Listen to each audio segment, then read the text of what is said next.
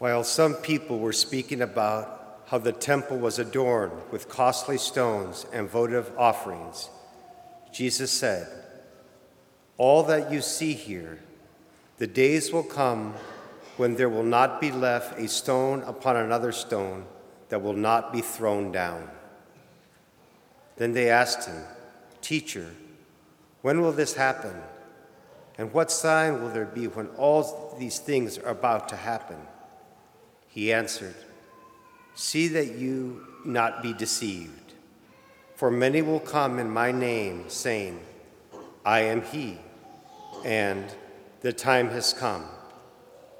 Do not follow them. When you hear of wars and insurrections, do not be terrified, for such things must happen first, but it will not immediately be the end." Then he said to them, "Nation will rise against nation, and kingdom against kingdom.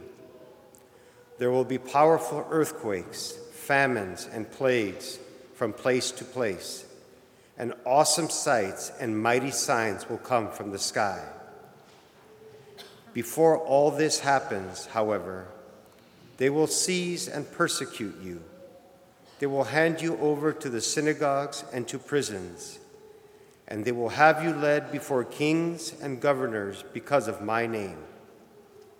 It will lead to your giving testimony. Remember, you are not to prepare your defense beforehand, for I myself shall give you a wisdom in speaking, that all your adversaries will be powerless to resist or refute. You will even be handed over by parents, brothers, relatives, and friends, and they will put some of you to death. You will be hated by all because of my name, but not a hair on your head will be destroyed. By your perseverance, you will secure your lives." The Gospel of the Lord. Praise to you, Lord Jesus Christ.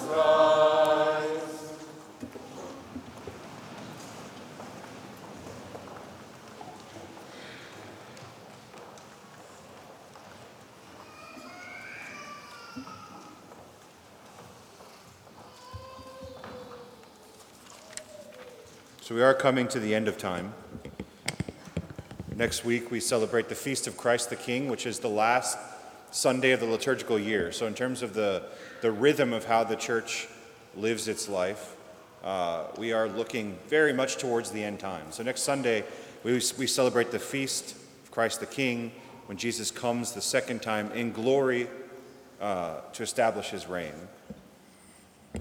So the weeks leading up to the Feast of Christ the King, our readings take on a very kind of apocalyptic note. Right? We start looking towards the end. We start getting a lot of, in the last maybe month, 6 weeks of the year, we start getting a lot of warnings, a lot of talk about judgment. Right? Our readings today start off with the prophet Malachi. And by choosing this for this reading, the church really puts us in the mindset of the coming judgment. It reminds us to look forward to the end of time. And what does Malachi say? It says, "The day is coming blazing like an oven, when all the proud and all evildoers will be stubble. And the day that is coming will set them on fire, leaving them neither root nor branch.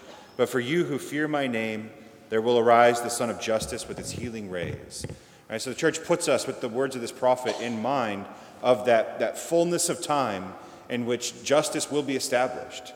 Right? And the wicked will be burned up, they will be destroyed, and the righteous will receive the healing love of God and be admitted to his kingdom and his joy. So this is the mindset the church puts us in going into the gospel. And the gospel, Jesus is asked, or he responds to the people who are speaking about the temple, or the physical building of the temple. And they're essentially discussing temple renovations. They're talking about all the stones and the expensive adornments with which the temple is decorated. And he says something very strange to them. He says, "The day is coming when there will not be one stone left upon another of all that you see here." And they ask him, "Well, what signs can we look for? What's going to happen before that happens?"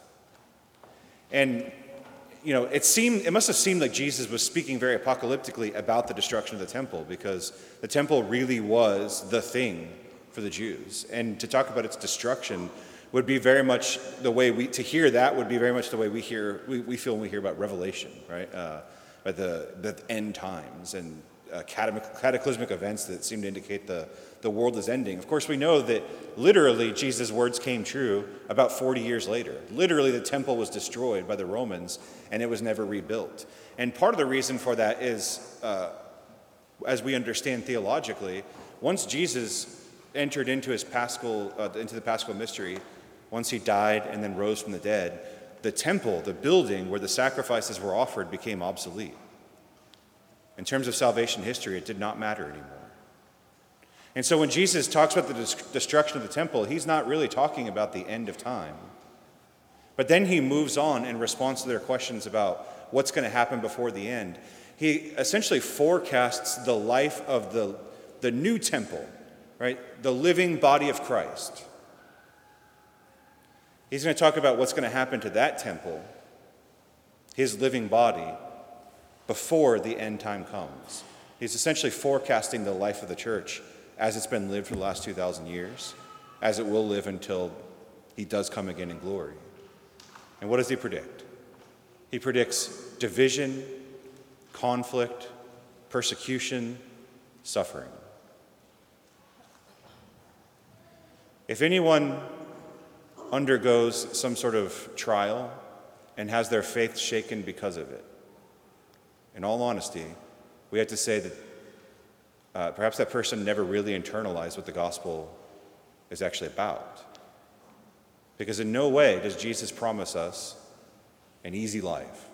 In no way does he say that our faith is going to prevent suffering from coming to us. He actually says, you're going to suffer more than others for my name.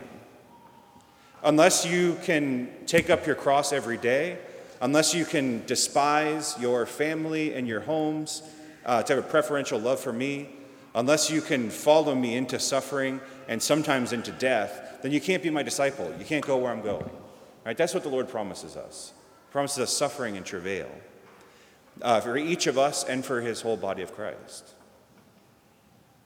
Now, why does the church undergo so much suffering in the world? Why is the church so attacked, so persecuted, so undermined? Well, I think there's at least two reasons. One's very supernatural, one's very natural, right? On the supernatural plane, the reason the church will always be under attack in this world is that the devil is the prince of this world, and he is real. And the Catholic Church is always going to matter, right? Sometimes I wonder, we all have these dialogues with ourselves, I think, in our heads, and I wonder sometimes why people who don't believe what we believe even care what we teach. But then I remember that for nobody ever can the Catholic Church ever be irrelevant. We can never simply be ignored because God has written, he's made our hearts for himself. He's written the natural law into our hearts. And when the church preaches, it is Jesus speaking. And the word is something that provokes a response from us. And our response to that word is never a morally neutral reality. The church is the continued presence of God in the world. It's the continued presence of Jesus Christ even today. And so it's never going to be irrelevant, and it's always going to be hated by our enemy. And just like the Lord works through people, so does Satan work through people. And so as long as we're in this world, the church is always going to be attacked by the evil one. Right? That's our supernatural reason. Now, how does he attack us? Well, one of the ways, and I think giving a spiritual reading of the gospel here, we can see that he talks about division, right? He speaks about nation rising against nation, kingdom against kingdom.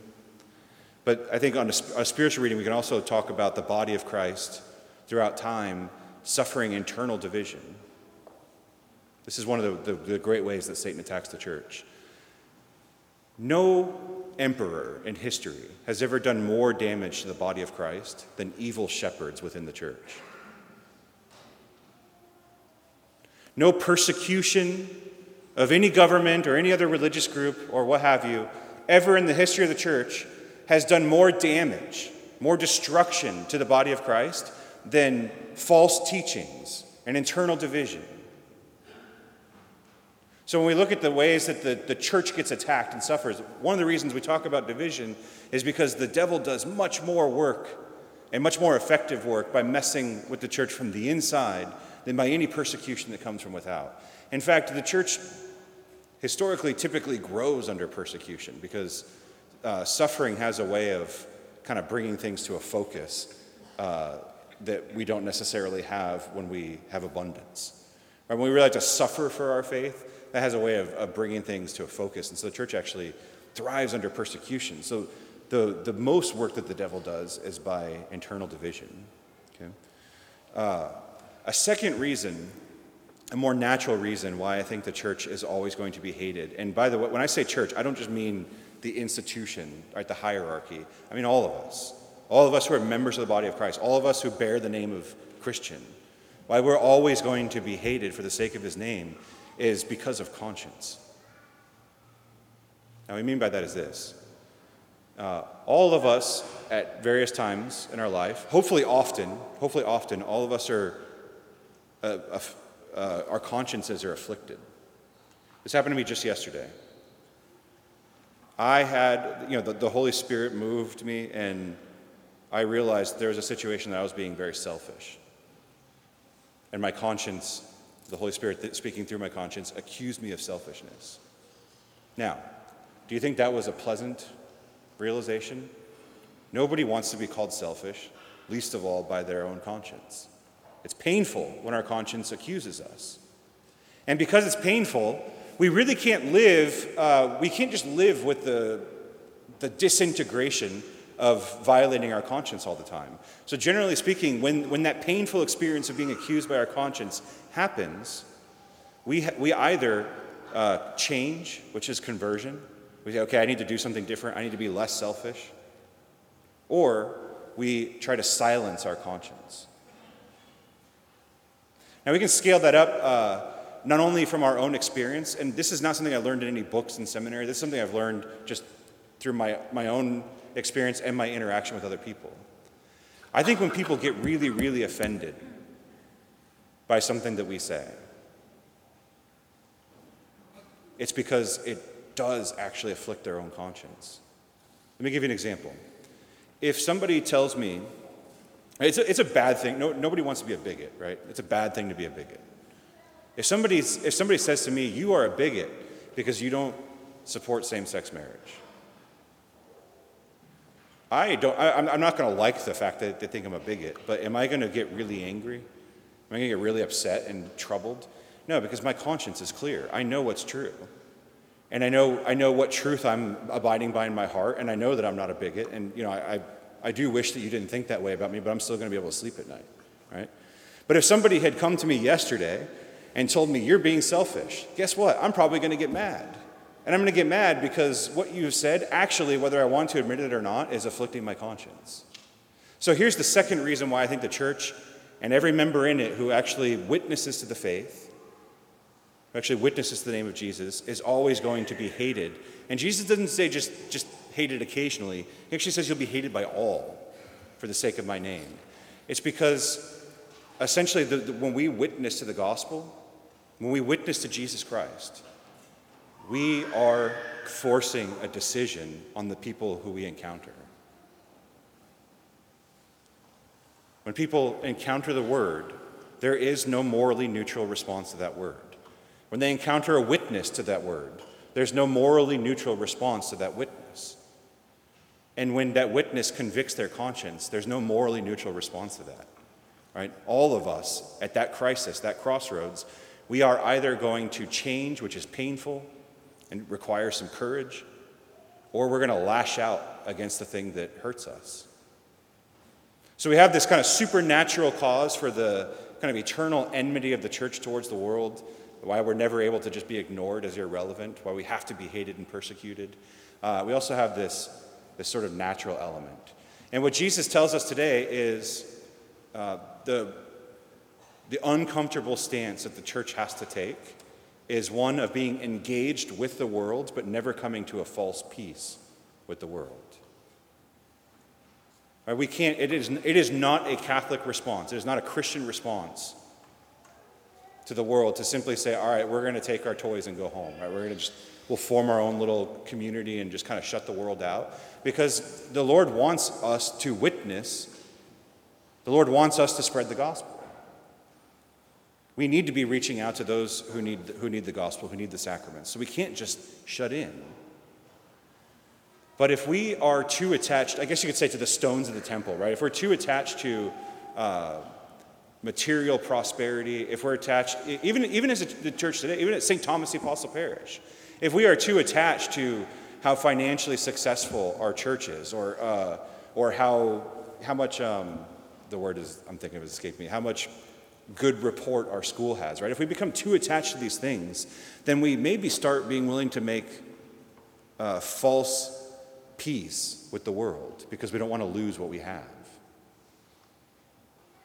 So that's the uncomfortable position that the church and every member of the church finds itself in.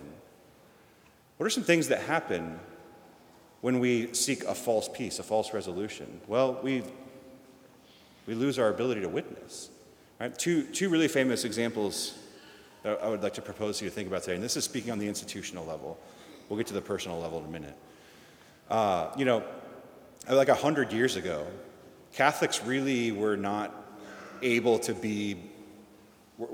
climb the ladder in society, so to speak. We were kind of shut out of the halls of power because the Catholics were mostly immigrants, and America's never really been big on immigrants. Mostly immigrants and also America's Protestants. They didn't like the fact that we were Catholic. They didn't like the fact that, they thought that the Pope was going to be secretly governing the United States. And so Catholics really were excluded from the halls of power, so to speak. Well, unfortunately, one of the things that commonly happened is we started to compromise our faith because we wanted a seat at the table, right? Maybe one of the best examples of this is before he was elected president, John F. Kennedy gave a famous speech. It was somewhere in Texas. I don't know if it was Dallas or Houston. But he essentially promised that my Catholic faith is not going to influence how I fulfill this office. Right? And that's the price many of us have been willing to pay to participate in worldly power. We'll check our faith at the door. Right? Another example, if you care about education, I invite you to look up when you go home something called the Land O'Lakes Conference. All right, it sounds like butter, but it was a meeting of basically educators, university officials, and they essentially decided, and many, many Catholic universities were involved in this conference, they essentially decided that they did not, that if they were going to be taken seriously and have the prestige that other universities had, that they had to be free of the church's authority. They had to be free to have open intellectual discourse just like every other university. And so they sort of essentially declared, we can't be bound by things like oaths of fidelity. Right? Look it up if you're interested, Land O'Lakes, right? These are the things that happen when we seek a false resolution with the culture, when we kind of seek to make an uneasy peace or an illegitimate peace with the world around us. And that's why Jesus warns us, if we're going to be faithful to the gospel, we are always going to, in a sense, be in conflict with the culture. Right? Jesus says, I came not to bring peace but the sword. And it's not because we want to be jerks. It's not because we want to make people feel bad. It's not because we want to think of ourselves as better than others. It's because of what I've said several times already. The word demands a response from us. And because that the word is always going to be essentially a judgmental and divisive reality. And that's why at the end of time, we are going to have that final judgment where those who receive the word versus those who reject it are separated. Now, we've said a lot of things about the institutional church, about what the body of Christ in the big sense is going to suffer. What does this mean for you? Well, one of the really beautiful things about the last several decades of the church, and I think this is largely due to the work of the Second Vatican Council, largely due to the work of John Paul II, we have become more keenly aware than ever of the role of the laity in the life of the church. And in case you don't know what laity means, it's you, right? It's the non-priests. We've become much more aware of the role of the laity in the life of the church. That's a good thing, first of all, in terms of understanding what the church is, but it's also really necessary for the church to be able to respond to the world now, because we live in a post-Christian civilization. Right? The new evangelization that John Paul II called for, the reason it's called the new evangelization, he said, we are no longer living in a world where we can assume that everybody is being formed by a Christian mentality. We cannot assume that most of the people we meet have actually heard the gospel. And so we essentially need to start over again. A new evangelization needs to happen. So maybe 500-600 years ago, when everybody in your little village was Catholic, maybe you could say that the work of witnessing and forming religious consciences, maybe that could be left to the priest, because everybody had to go to church whether they wanted to or not. But we don't live in that world anymore. Right? I, as a priest, I'm ordained a priest at the service of your priesthood. I'm ordained a priest so that you can receive the sacraments, so that you can bear Christ to the world. I only get to speak and minister to the people that actually show up here on Sunday. If you want a sense of just how many Catholics don't come to church on Sunday, think about Easter Sunday Mass. And think about how much we don't like having to deal with the parking and stuff like that and the overflow masses, and recognize that that's the number of people that should be here every Sunday. And that's just the Catholics. That's just the non-practicing Catholics, right? That's not everybody else in the world who the Lord does want to become Catholic, wants to be invited to the church. Well, that work is done through you. And we are in a time right now where your witness is maybe more important than ever, because in the eyes of the world, the church has forfeited a ton of its credibility. The institutional church, right, the bishops, the priests, the cardinals, we have, in the eyes of the world, forfeited a lot of our authority because of wickedness within the church. To many, many people in the world, I am neutral. I'm disqualified as a witness or an authority, but you're not. And so as we move forward, both liturgically and in life, towards the fullness of time, towards the coming of Christ the King, as judge, but also as ruler, let's all work to be more faithful to the gospel, to be more faithful to the work of witness. Let's examine our consciences and ask, am I really willing to part with the stones of the temple? Am I willing to let go of the goods of this world when necessary, so that I can remain faithful to my witness to Jesus Christ?